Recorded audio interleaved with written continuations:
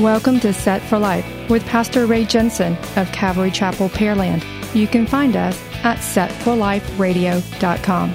Romans 10:9 says that if you confess with your mouth the Lord Jesus and believe in your heart that God has raised him from the dead, you will be saved. So let's listen from God's Word, verse by verse, on how we can prepare for the coming of the Lord and Messiah Jesus, who died on the cross, so that you can be set for life. You'll be set for life if you give your heart and believe what he's done for you. You'll be set for life with your treasure stored up in heaven when you're through. You'll be set for life.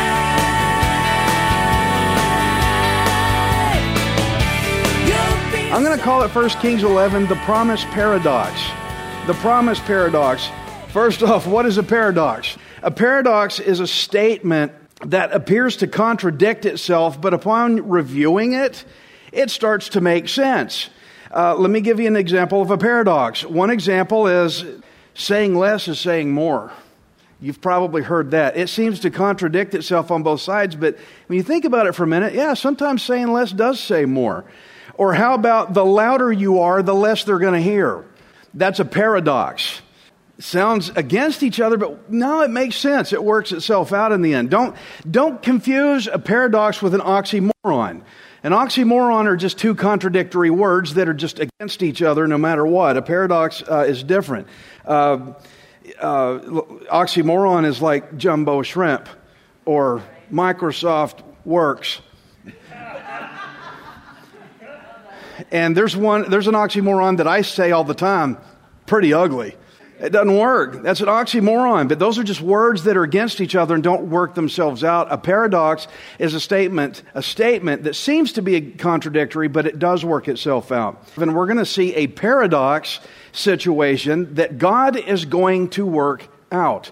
1 Kings 11, verse 26. Jeroboam's rebellion. Then Solomon's servant Jeroboam, the son of Nebat, an Ephraimite from Zerida, whose mother's name was Zeruiah, a widow, also rebelled against the king. And this is what caused him to rebel against the king.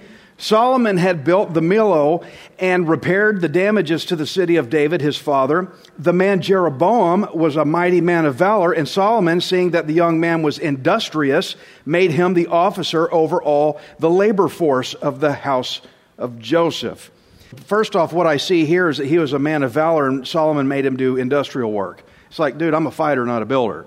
But he had a problem with Solomon. But whatever Jeroboam's grievances actually were, that we can try to figure out from the context, we need to be attentive to the bigger picture. Is simply that the Lord raised up adversaries against Solomon, and Jeroboam just became one of them. So don't bury yourself so deep in the details that you forget the bigger picture at hand, okay? 1 Kings 11:29.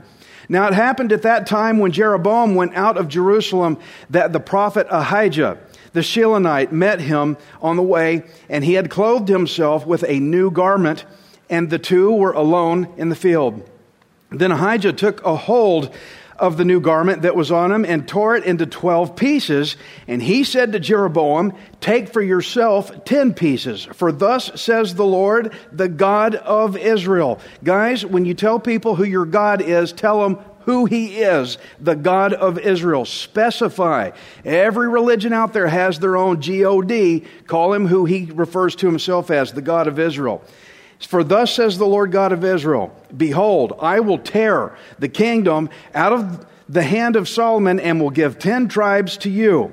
But he shall have one tribe for the sake of my servant David and for the sake of Jerusalem, the city which I have chosen out of all the tribes of Israel, because they have forsaken me and worshipped Ashtoreth, the goddess of the Sidonians, Chemosh, the god of the Moabites, and Milcom, the god of the people of Ammon, and have not walked in my ways to do what is right in my eyes and keep my statutes and my judgments, as did his father David." You know, you hear people speak on terms of relativism. Well, in my eyes, it's like this. I don't care about your eyes. God's eyes. He says he didn't do what was right in my eyes, said the Lord. Now, This moment here, it kind of reminds me a little bit back when the kingdom was torn away from King Saul. If you remember Saul, he tore part of Samuel's robe off of him, and Samuel said that's just exactly how the kingdom's going to be torn away from you for your sin. So Jeroboam he took 10 pieces of cloth, he's going to get 10 tribes, and one will go to Solomon's son, is where that's going to go. Now, I know we're looking at 10 tribes, and he took 10 pieces of cloth, and there's actually 12 tribes because he tore it into 12 pieces, and so you have this 10 plus 1 equals 11 thing. It seems like there's a missing piece here. But in that time, that smallest tribe of Benjamin and Judah, they were both in the same region, and so they were both collectively referred to as the region of Judah. So the last 2 pieces of cloths are going to be called Judah.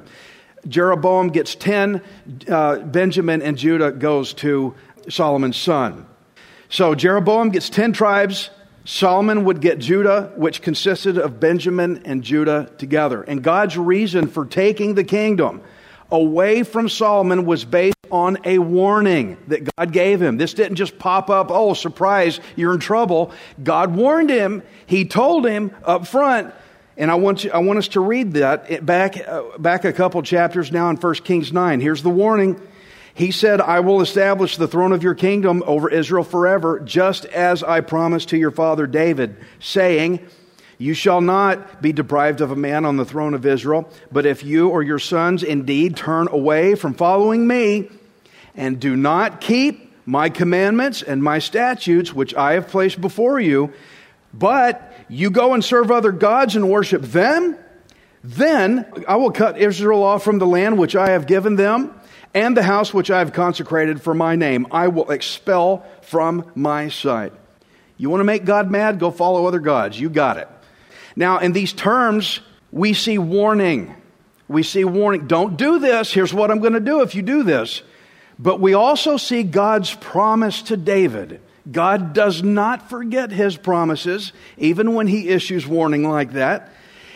God's promise was to keep someone on that throne in Israel, that someone is going to be there. And that throne was within the region of Judah. That's where that throne was at. It was not going to be within the regions that Jeroboam would get. It's not going to be within Jeroboam's 10 tribes that he will receive. So since God promised to keep that throne in David's line, then God has to uphold it. Because God, he cannot break a promise once he makes it. People say, oh, there's nothing God can't do. Yes, there is. God cannot break a promise because he can't lie. There's some things, once he promises, he has to make it fit. It's got to work. So if Solomon turned away, then God said he would cut off Israel from the land that he gave him. So there's the paradox. How was God supposed to keep his covenant promise to keep someone on the throne of Israel if he also promised to cut Israel off from the land? There's your paradox. They seem to contradict each other. So think of it this way. How can God bless and curse at the same time on the same entity or the same group or person? That's the paradox of God's promises here. They seem to be against each other, but he's going to work them out. I think it will help us understand this a little better if we look at when God told David how he would deal with Solomon. He had already told David this way back in 2 Samuel 7 and 14. This is what he says about him. He said, if he commits iniquity, I will chasten him with the rod of men and with the blows of the sons of men. But my mercy shall not depart from him, as I took it from Saul, whom I removed from before you. And your house and your kingdom shall be, there's the promise, shall be established forever before you. Your throne shall be established forever. He said it twice to make sure he got it. This throne thing of yours, David, is not going away. I'm going to keep it. But if Solomon messes up, I got to judge him. There's your paradox. How's this going to work? So now, all these adversaries that are being raised up against Solomon, they're going to be this rod of men that he was talking about, the blows of the sons of men. You know, some of you that can remember what the rod means, it means you're going to get a spanking. It means you messed up and you're going to get whooped, okay? It means you hit them, and with the blows of men, the rod and the blows, it means you're going to hit them. God basically said, if Solomon sins, I'm going to spank that boy. And I'm going to use these rebellious men are going to be the paddle. Hadad and Rezon, we read earlier in the chapter, they became adversaries already. And now here comes 10 more weapons from Jeroboam, because he just got 10 pieces of cloth that's going to be taken away from Solomon. But God restricted Jeroboam to take only 10. He didn't let Jeroboam have all of it, just 10. Why? Because God keeps His promises. He's got to keep that line of David. Jeroboam is not in the line of David. He's going to keep that line of David all the way till the Messiah comes back. He's going to hold that. So that's why Jeroboam didn't get it all. I want you to look in 1 Kings 11 and 34. Here's why he didn't get all 10. It says, however, I will not take the whole kingdom out of his hand, because I have made him, talking about Solomon, I have made him ruler all the days of his life, for the sake of my servant David, whom I chose because he kept my commandments and my statutes. But I will take the kingdom out of his son's hand and give it to you, 10 tribes. And to his son I will give 1 tribe, that my servant David may always have a lamp before me in Jerusalem, the city which I have chosen for myself to put my name there. First off, he's not going to take it away from Solomon, but he's going to take it away from his son. How many of you for a millisecond thought, man, that's not fair? What did his son do? I just want you to hold on to that for a minute. He's going to put it on his son. This is how God's going to work out the paradox promise. By keeping 1 tribe for Solomon's son to rule in Jerusalem. And then that way God could keep his covenant promise to David, while at the same time executing judgment on Solomon. So you see how the paradox actually works out. God had a way to do it. 2 seemingly opposing situations, but God knows what He's doing, guys. God knows how to keep His promises. Aren't you glad of that? I'm so glad He does. I wouldn't be able to sleep at night if He couldn't. 1 Kings 11:37. So I will take you, and you shall reign over all your heart desires, and you shall be king over Israel. Then it shall be, here we go again, if you heed all that I command you, walk in my ways, and do what is right in my sight, we've heard this before, to keep my statutes and my commandments as my servant David did. See how He's making David the standard here. As my servant David did, then I will be with you and build for you an enduring house, which means a family, as I built for David. And I will give Israel to you. And I will afflict the descendants of David because of this, but not forever. Okay, Jeroboam kind of got somewhat the same terms that David did, but the only difference is that the covenant that God made with David was unconditional. It was an unconditional covenant. What that means is it was not dependent on what David did. David messed up. He committed adultery. He murdered, all these bad things.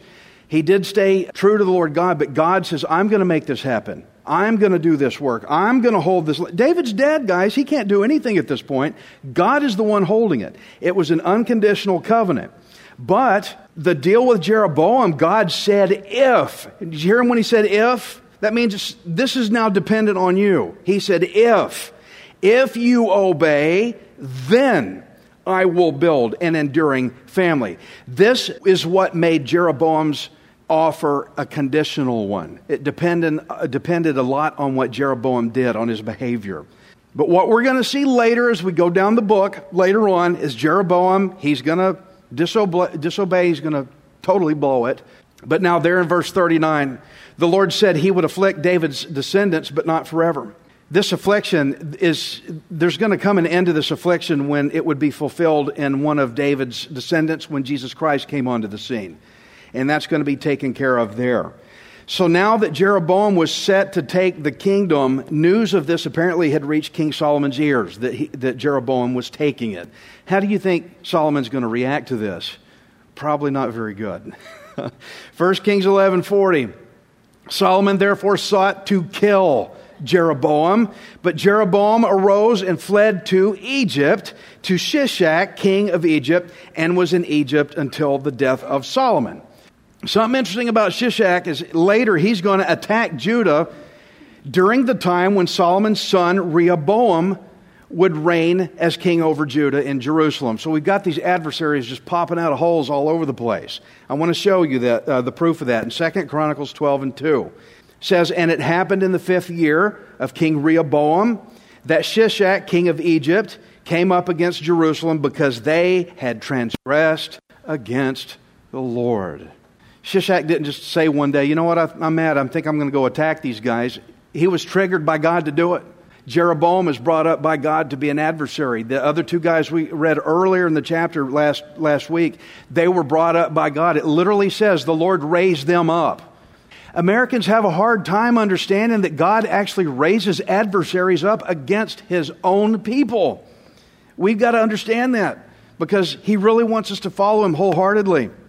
So a lot of adversaries being raised up by the Lord, and even Shishak would become an adversary also to be instruments of God's judgment against Solomon for following after false gods. How many of you feel like following a false god after you get out of here today? After reading this, not me. I don't want to do it. It'll get you in trouble. 1 Kings 11:41. "Now the rest of the acts of Solomon, all that he did and his wisdom, are they not written in the book of the acts of Solomon? And the period that Solomon reigned in Jerusalem over all Israel was 40 years. Then Solomon rested with his fathers and was buried in the city of David his father, and Rehoboam his son reigned in his place." So I was just talking to Mike about Jeroboam, Rehoboam. We're getting mixed up with these guys with similar names. I just think of it as Rehoboam is the one that replaced Solomon. I just go Rehoboam. So I don't want you to get mixed up Rehoboam, Jeroboam here. It's the best I can do. Take it or leave it. Okay. So, so Jeroboam, he was about to rule how many tribes? 10. 10 tribes of Israel in the north. And then Rehoboam would rule Judah in the south. This means there's about to be a divided kingdom. What a big mess. To think that all of this could have been avoided. It could have been avoided if he had just followed God. Now, you don't point at Solomon. Oh, you, Solomon, point at you. What about the messes I got? Could this have been avoided if I had just done what God told me to do? If Solomon had just obeyed the Lord and not turned to other gods. Now, Solomon ruled for 40 years. That's the same length of time that David did. But it wasn't the same integrity as David's reign. In Solomon's life, it kind of came to a tragic end. I'm not discounting the good things that Solomon wrote in the Bible. I'm not trying to make him into a villain. I'm just sticking to what the text is showing me. Now, it's kind of interesting when I read this here. It almost seems like the writing about Solomon got cut off because suddenly we're told to refer over to this book of the Acts of Solomon, this other book. If you want to find out what the rest of Solomon did, we're shutting it down in the Bible. Go to that other book and find it there. Go get it in that other book. It's like it got so bad, it's time to cut off the recording of it. There's another book. Go read that if you want to see what he did. Because I'm pretty sure a lot of what he did wasn't good from there on.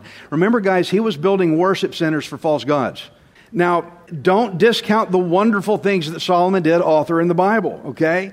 But running after other gods does not seem to have brought the end of Solomon's life to a good place. It came to a tragic end.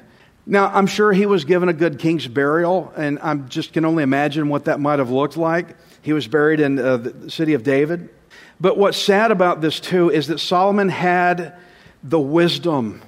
He had the wisdom. He could have done better with all the temptations that he had from his wife to build these worship centers for false gods, turning away from God. He knew the terms. Solomon had the wisdom. He could have done better. And I think, Solomon, why didn't you do better with what you had? And then God goes, Ray, why don't you do better with what you have? You ever been put in that spot? Can we not do better with what we have? But Solomon simply chose not to. But in reviewing Solomon's life, there's several great things we can learn from Solomon. The first thing that comes to mind is do not turn away from God. Be adamant about keeping your mind focused on God. You get off in the TV set, you get off in the video games, you get off in the other things. Etch a sketch, shake your head and clear. come back. Sorry, God, got off distracted. Sorry about that. That's what David did. God did not fault him for that. David messed up, but David always said, I have sinned. I'm sorry. I'm back. Let's get tracking again.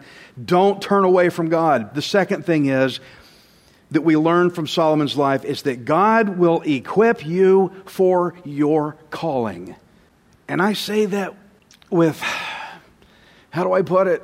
Maybe not pain, but just a sense of I don't deserve it, unworthiness. Guys, of all the people in this building that should be standing here speaking as a pastor, I am the least guy that I shouldn't be here. So I know what I've done, but God has equipped me to do this work. God will equip you for your calling. God gave Solomon wisdom. He gave him wealth, everything that Solomon needed to rule Israel with. Remember, that's how he got it. Solomon said, Lord, give me what I need to rule these people well. And the Lord says, here you go. And he gave it to him. Same goes for you. Your calling, God will equip you for it. But probably the biggest lesson that we learn from Solomon is that just because you started out really good with the Lord, that doesn't automatically mean you're going to finish good. I've seen a lot of people start off great and then have a little bit of a downward decline and then ran themselves straight in the dirt. And also, guys, just because somebody runs in the dirt doesn't mean they never had a point where they started out good. But it doesn't mean you're going to finish well just because you started off good. Solomon started off really good, but then he got tempted and he fell off into sin.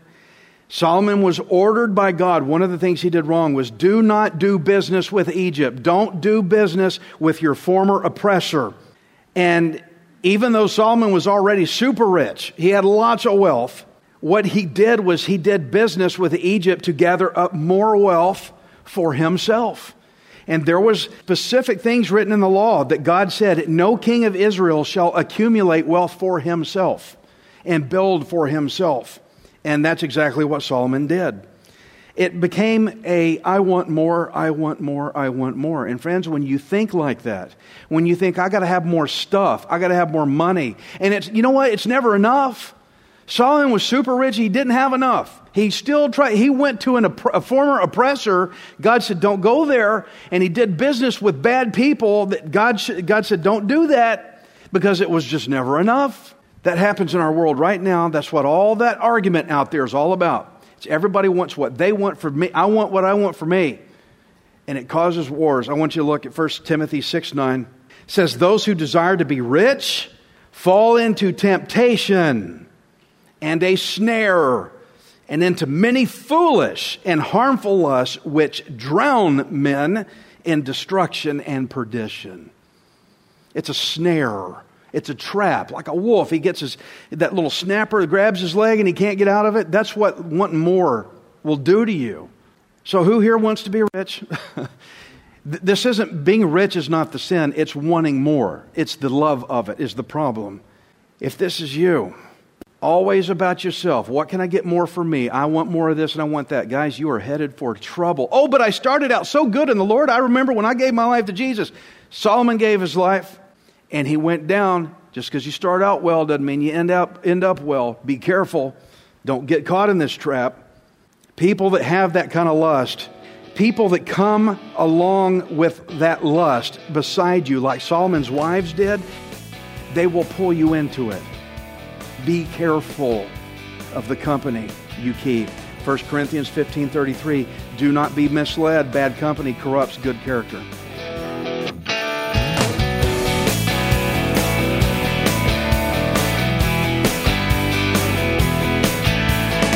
Thank you for listening to Set for Life. We hope you can join us next time, unless Jesus returns for us first. Set for Life is the radio ministry of Pastor Ray Jensen of Calvary Chapel, Pearland. We invite you to subscribe to our podcast at setforliferadio.com. Hi, this is Ray Jensen. Thank you for giving me the opportunity to encourage you in God's Word. If the Bible doesn't excite you, then you're not reading it. I want you to remember that you are not worthless. You are priceless. Messiah Jesus died on the cross to redeem you so that you can be set for life. You'll be set